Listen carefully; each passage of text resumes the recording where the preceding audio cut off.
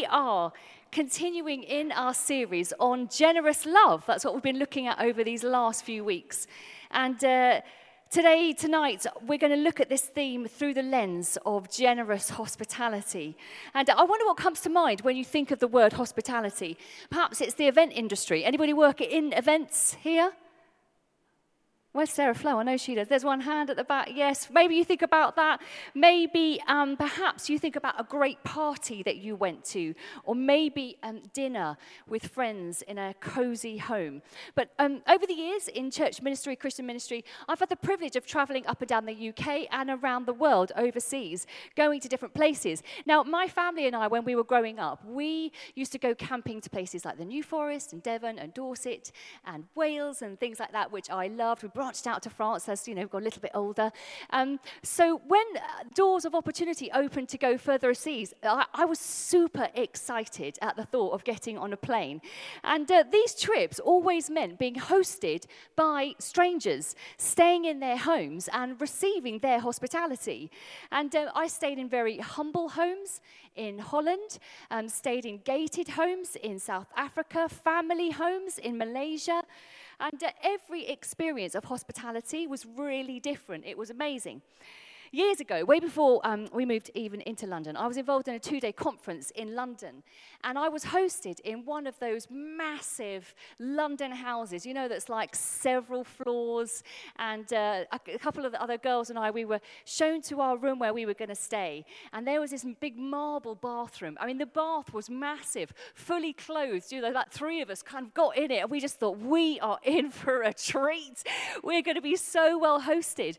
But in all honesty, we actually felt quite awkward. The host was not very warm, and in the morning we felt, they didn't really sort of give us any food, and we felt a bit of an inconvenience. So what we thought was going to be this amazing, luxurious hosting actually wasn't like that at all.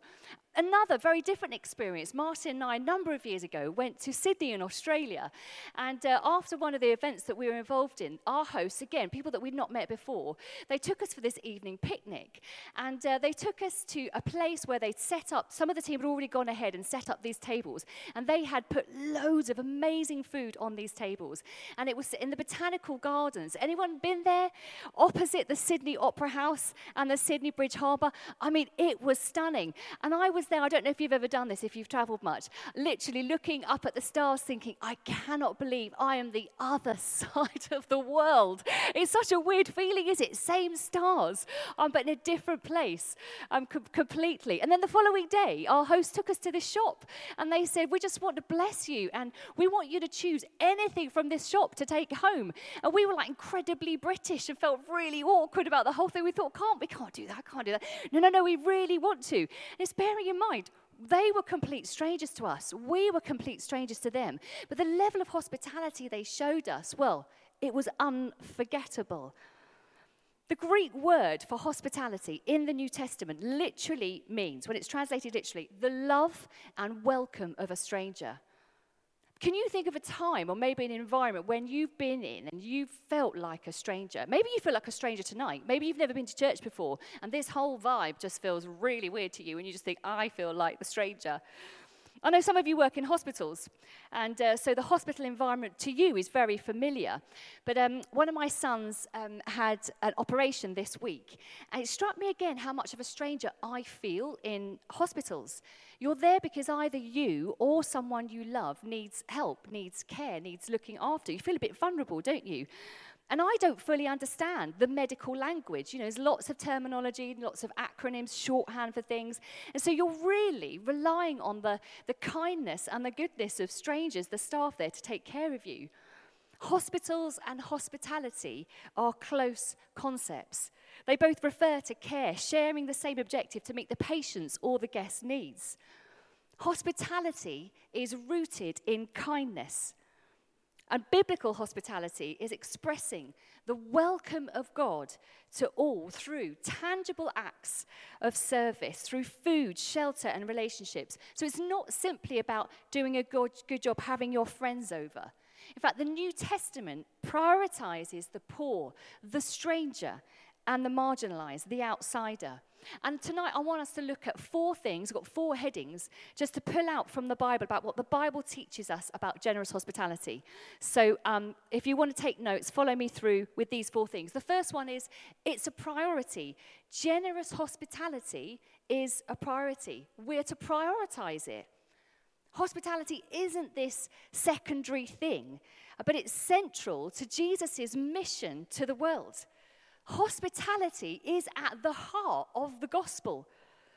The story of God is all about his generous hospitality towards us. In 1 John 3, verse 1, it says, "See what great love the Father has lavished on us, that we should be called children of God." We were the strangers. We were the outsiders. And we have been welcomed home into a relationship with him through Jesus' death on the cross. You know, hospitality isn't like this fringe thing for the extroverts or for the people who are really into cooking or making your own sushi or whatever it might be. Hospitality is central. It's the way of Jesus. Jesus loved people into the kingdom of heaven 1 meal at a time. Jesus was either going to a meal, he was at a meal, coming from a meal, or preaching parables about meals. Hospitality was the way that Jesus chose to meet people with his love, and he calls us as the church to do the same. We're to prioritize generous hospitality. Secondly, generous hospitality is a posture. Hospitality isn't just an act. It's not just an event. It's not just a service or a meal. It's a posture of our hearts. So it's not just something that's what that person likes to do. It's about what's in our hearts. It's about how we relate to people. And there's a difference between hospitality and entertaining. They can, on the surface, look quite similar, but the difference is the heart behind the meal. Hospitality can be Instagram-worthy. It can be Pinterest-inspired, but the heart of hospitality is looking to care for the person in front of us, not caring about what the person in front of us thinks of us, whether we look good to them, whether we are wanting to impress them. Hospitality is something we give unconditionally, without getting anything back, nothing in return. In Luke 14, 12-14, it says, "Then Jesus said to his host, 'When you give a luncheon or dinner, do not invite your friends, your brothers or sisters, your relatives, or your rich neighbors. If you do, they may invite you back, and so you'll be repaid. But when you give a banquet, invite the poor, the crippled, the lame, the blind, and you will be blessed. Although they cannot repay you, you will be repaid at the resurrection of the righteous.'" 1 Peter 4 suggests that we might not always feel like we want to be hospitable. It says, "Above all, love each other deeply, because love covers over a multitude of sins. Offer hospitality to one another without grumbling." I've certainly had times after a long day when we've been expecting people to come over and just think, I don't want them to come over. I'm really tired. I just want to put my slippers on and just put The Apprentice on or whatever. Not The Apprentice, actually, although I did watch it this week because somebody from our church was in there. But, you know, sometimes you just think, I can't be bothered. I'm just too tired. Has anyone else felt like that, or is it just me? But the thing is, the reason it's written in here is it implies that maybe I'm not alone. Maybe there are a number of us who sometimes can feel like we're grumbling. Peter could have written his caveat. He could have said, show hospitality without delay, without anxiety, without a second thought. Instead, he said, grumbling. Show hospitality without grumbling. It sees that even the early church sometimes grumbled with moaning about it. Generous hospitality is a posture of the heart.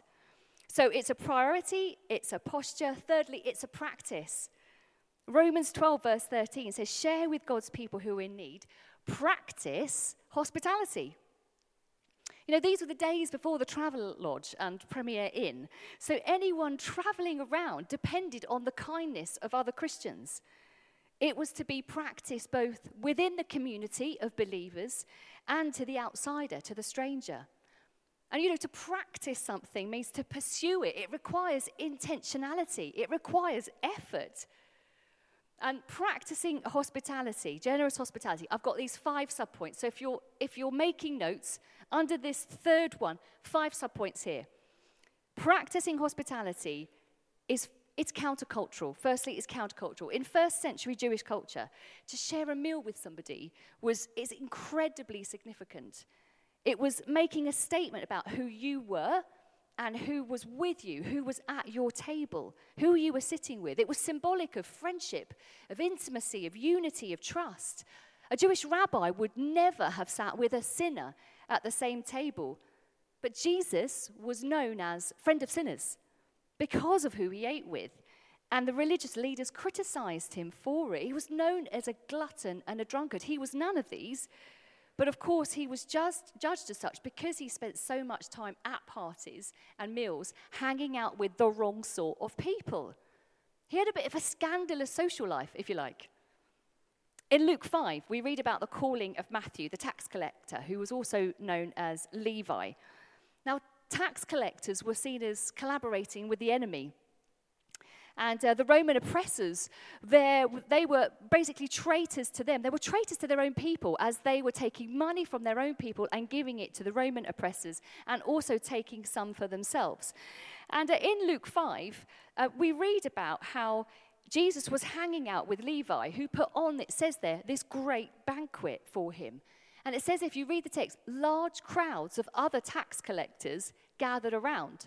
I'm thinking a banquet sounds pretty flash.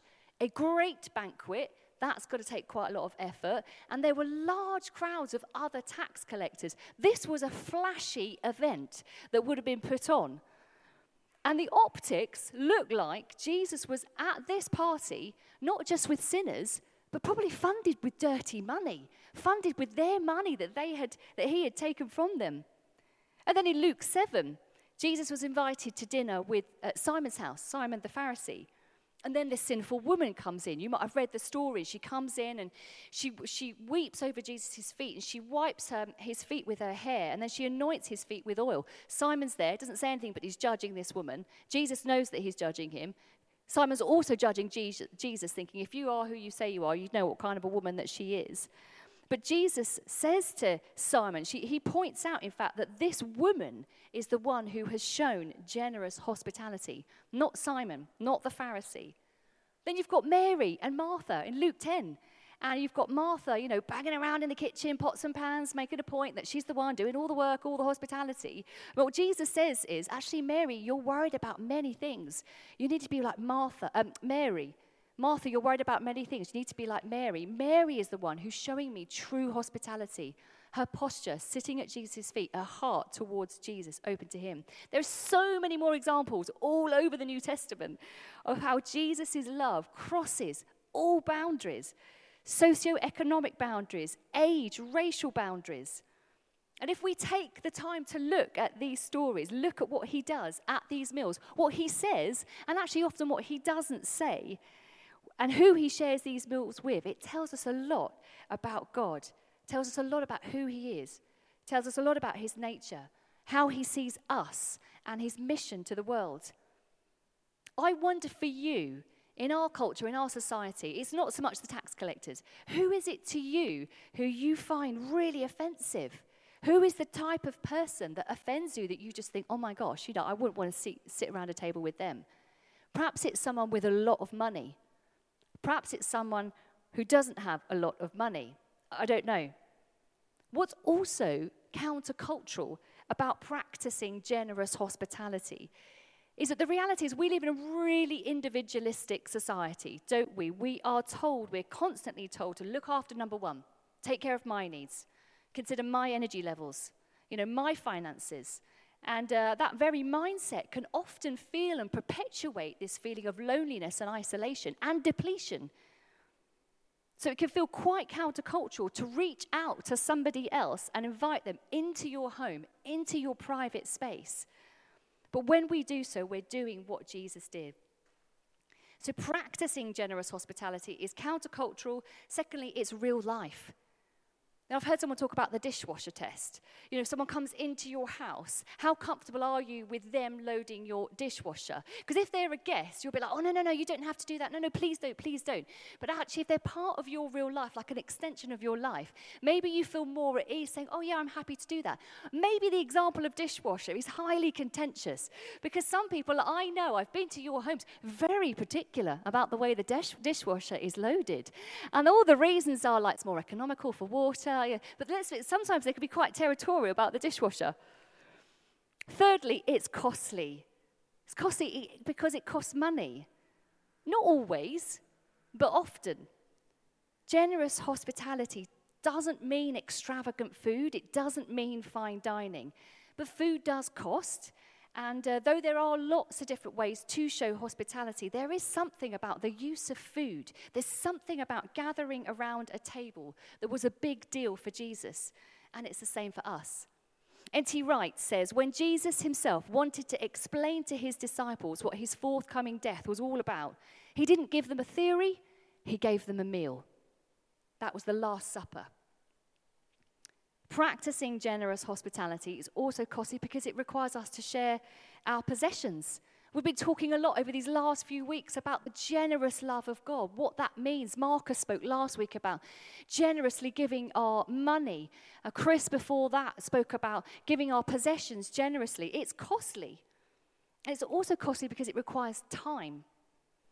Whether that's time just to take someone out for a coffee, to listen to what's going on in their lives, or cooking a meal for someone, or time because you're serving at church.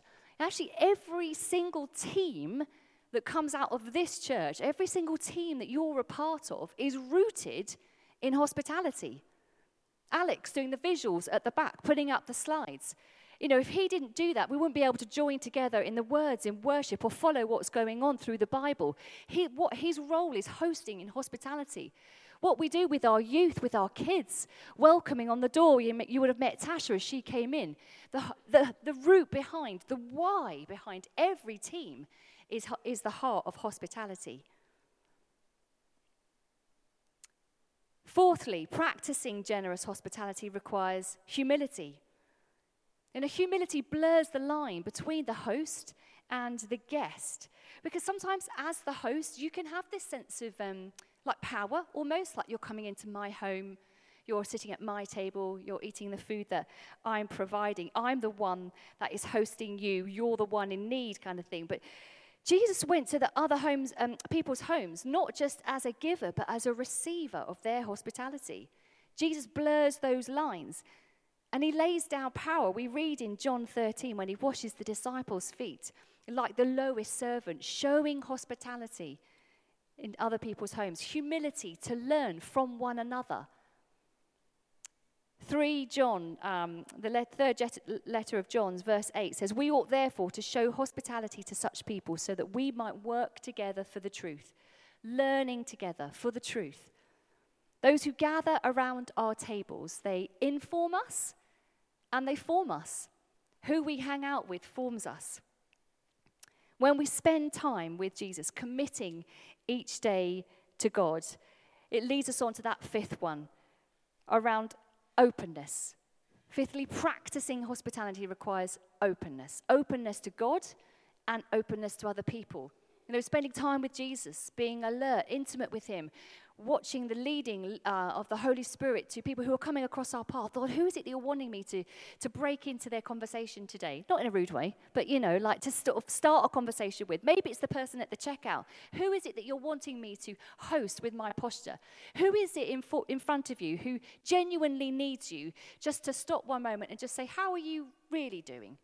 What's really going on? Giving them eye contact, giving them a smile. Taking the time to get to know that new person at college or at university or at school, or at lunchtime, the person who doesn't ever really seem to sit with anyone, bit of an outsider, not really in the cool crowd, inviting them in to friendship groups, sitting with you, inviting that first-time mum or dad for a coffee or a walk around the park, and listening to the highs and lows, the delights and challenges of becoming parents, taking a meal to somebody who's just moved into your street, or inviting the person who's just moved into the block of flats from somewhere in another country, another nation, who knows nobody in the world and has just moved into London, what does it look like to say, come into my home, to my space, let me host you? Practicing generous hospitality is often a costly practice, but is also a powerful one to show care to others. So generous hospitality, it's a priority, it's a posture, it's a practice, and fourthly and finally, it's a portal. Generous hospitality is a portal through which the kingdom of heaven breaks in. I've heard the American pastor, John Tyson, use this word portal. I really like it. I think it explains really well what this is. And as we read the Bible, we see that Jesus didn't just use meal times, gathering around a table, and hospitality as an analogy for the kingdom of God. They were how Jesus brought the kingdom of God. It was the portal through which the kingdom of heaven broke in to people's lives. For example, Zacchaeus in Luke 19, verses 1 to 10. Jesus entered Jericho and was passing through. So he was on his way somewhere, so he was interruptible. And a man was there by the name of Zacchaeus. He was a chief tax collector and was wealthy. He wanted to see who Jesus was, but because he was short, he couldn't see over the crowd. So he ran ahead, climbed a sycamore fig tree to see him, since Jesus was coming that way. When Jesus reached the spot, he looked up and said to him, Zacchaeus, come down immediately. I must stay at your house. So he came down at once and welcomed him gladly. All the people saw this and began to mutter. A little bit of gossip going on there, like what's going on? He has gone to be the guest of a sinner. But Zacchaeus stood up and said to the Lord, look, Lord, here and now I give half of my possessions to the poor if I have cheated anybody out of anything, which he had. I will pay back 4 times the amount. Jesus said to him, today salvation has come to this house, because this man too is a son of Abraham, for the Son of Man came to seek and save the lost. It was around this hospitality, being in his home, that salvation came, the portal through which came to Zacchaeus. Acts 2, verse 44 to 47, it says, all the believers together and had everything in common. They sold property and possessions to give to anyone who had need. Every day they continued to meet together in the temple courts. They broke bread in their homes and ate together with glad and sincere hearts, praising God and enjoying the favor of all the people. And what happened? The Lord added to their number daily those who were being saved. In the New Testament, the kingdom of God literally broke out over meals. Hospitality is a portal through which the plans and purposes of God are fulfilled. I love the story in Genesis 24. You've got Abraham, who sends his servant off to go and find a wife for his son Isaac. And so he sends the servant off on this mission with 10 camels. And they stop at a well outside a town. And then Rebecca comes along with her jar, her water jar, on her shoulder. The servant goes up to her and asks her for a little water from her jar. She says, drink, my lord. After she's given him a drink, she says, I'll draw water for your camels too until they have finished drinking. Now, you guys probably all know this, but a typical camel can drink 53 gallons of water in 3 minutes. I mean, maybe I'm just catching up. But this servant has 10 camels. That's a lot of water. So Rebecca, she would have had this clay jar. She would have had this jug, which would have held 3 gallons of water. So doing just a little bit of maths, 53 gallons for each camel times 10, so that's 530 gallons. And then divided by a 3-gallon jar, that means that 176.6 times Rebecca was lowering her jar down into the well. Do you see what I mean? It's like generous hospitality. It was generous of her when this stranger comes up and she says, yeah, I'll give you some water. And then for her to say, and I'll give water for your camels as well. I mean, she is stepping into like repetitive strain injury territory. Do you know what I mean? 176.6 times lowering this water jar down. But what she did through that generous hospitality, it became the portal through which she found her life partner and through whose family line led to the birth of Christ. The portal, the person through whom we can receive the deepest level of hospitality. Revelation 3, verse 20 says, Jesus says, "Here I am, I stand at the door and knock. If anyone hears my voice and opens the door, I will come in and eat with that person and they with me." As Christians, each one of us is called to show generous hospitality. It's not for the few who like baking. No, let's look for opportunities to see the kingdom of God break through in our day-to-day lives. Where are those moments? Where are those conversations? Where are those people that we might be a portal for the kingdom of God to break through? Hebrews 13, verse 1 to 2 says, "Keep on loving one another as brothers and sisters. Do not forget to show hospitality to strangers, for by doing so, some people have shown hospitality to angels without knowing it." So generous hospitality, it's a priority, it's a posture, it's a practice, and it's a portal through which the kingdom of heaven breaks in. And it's how each one of us is invited to partner with God to show his love to the world. In Jesus' name, amen.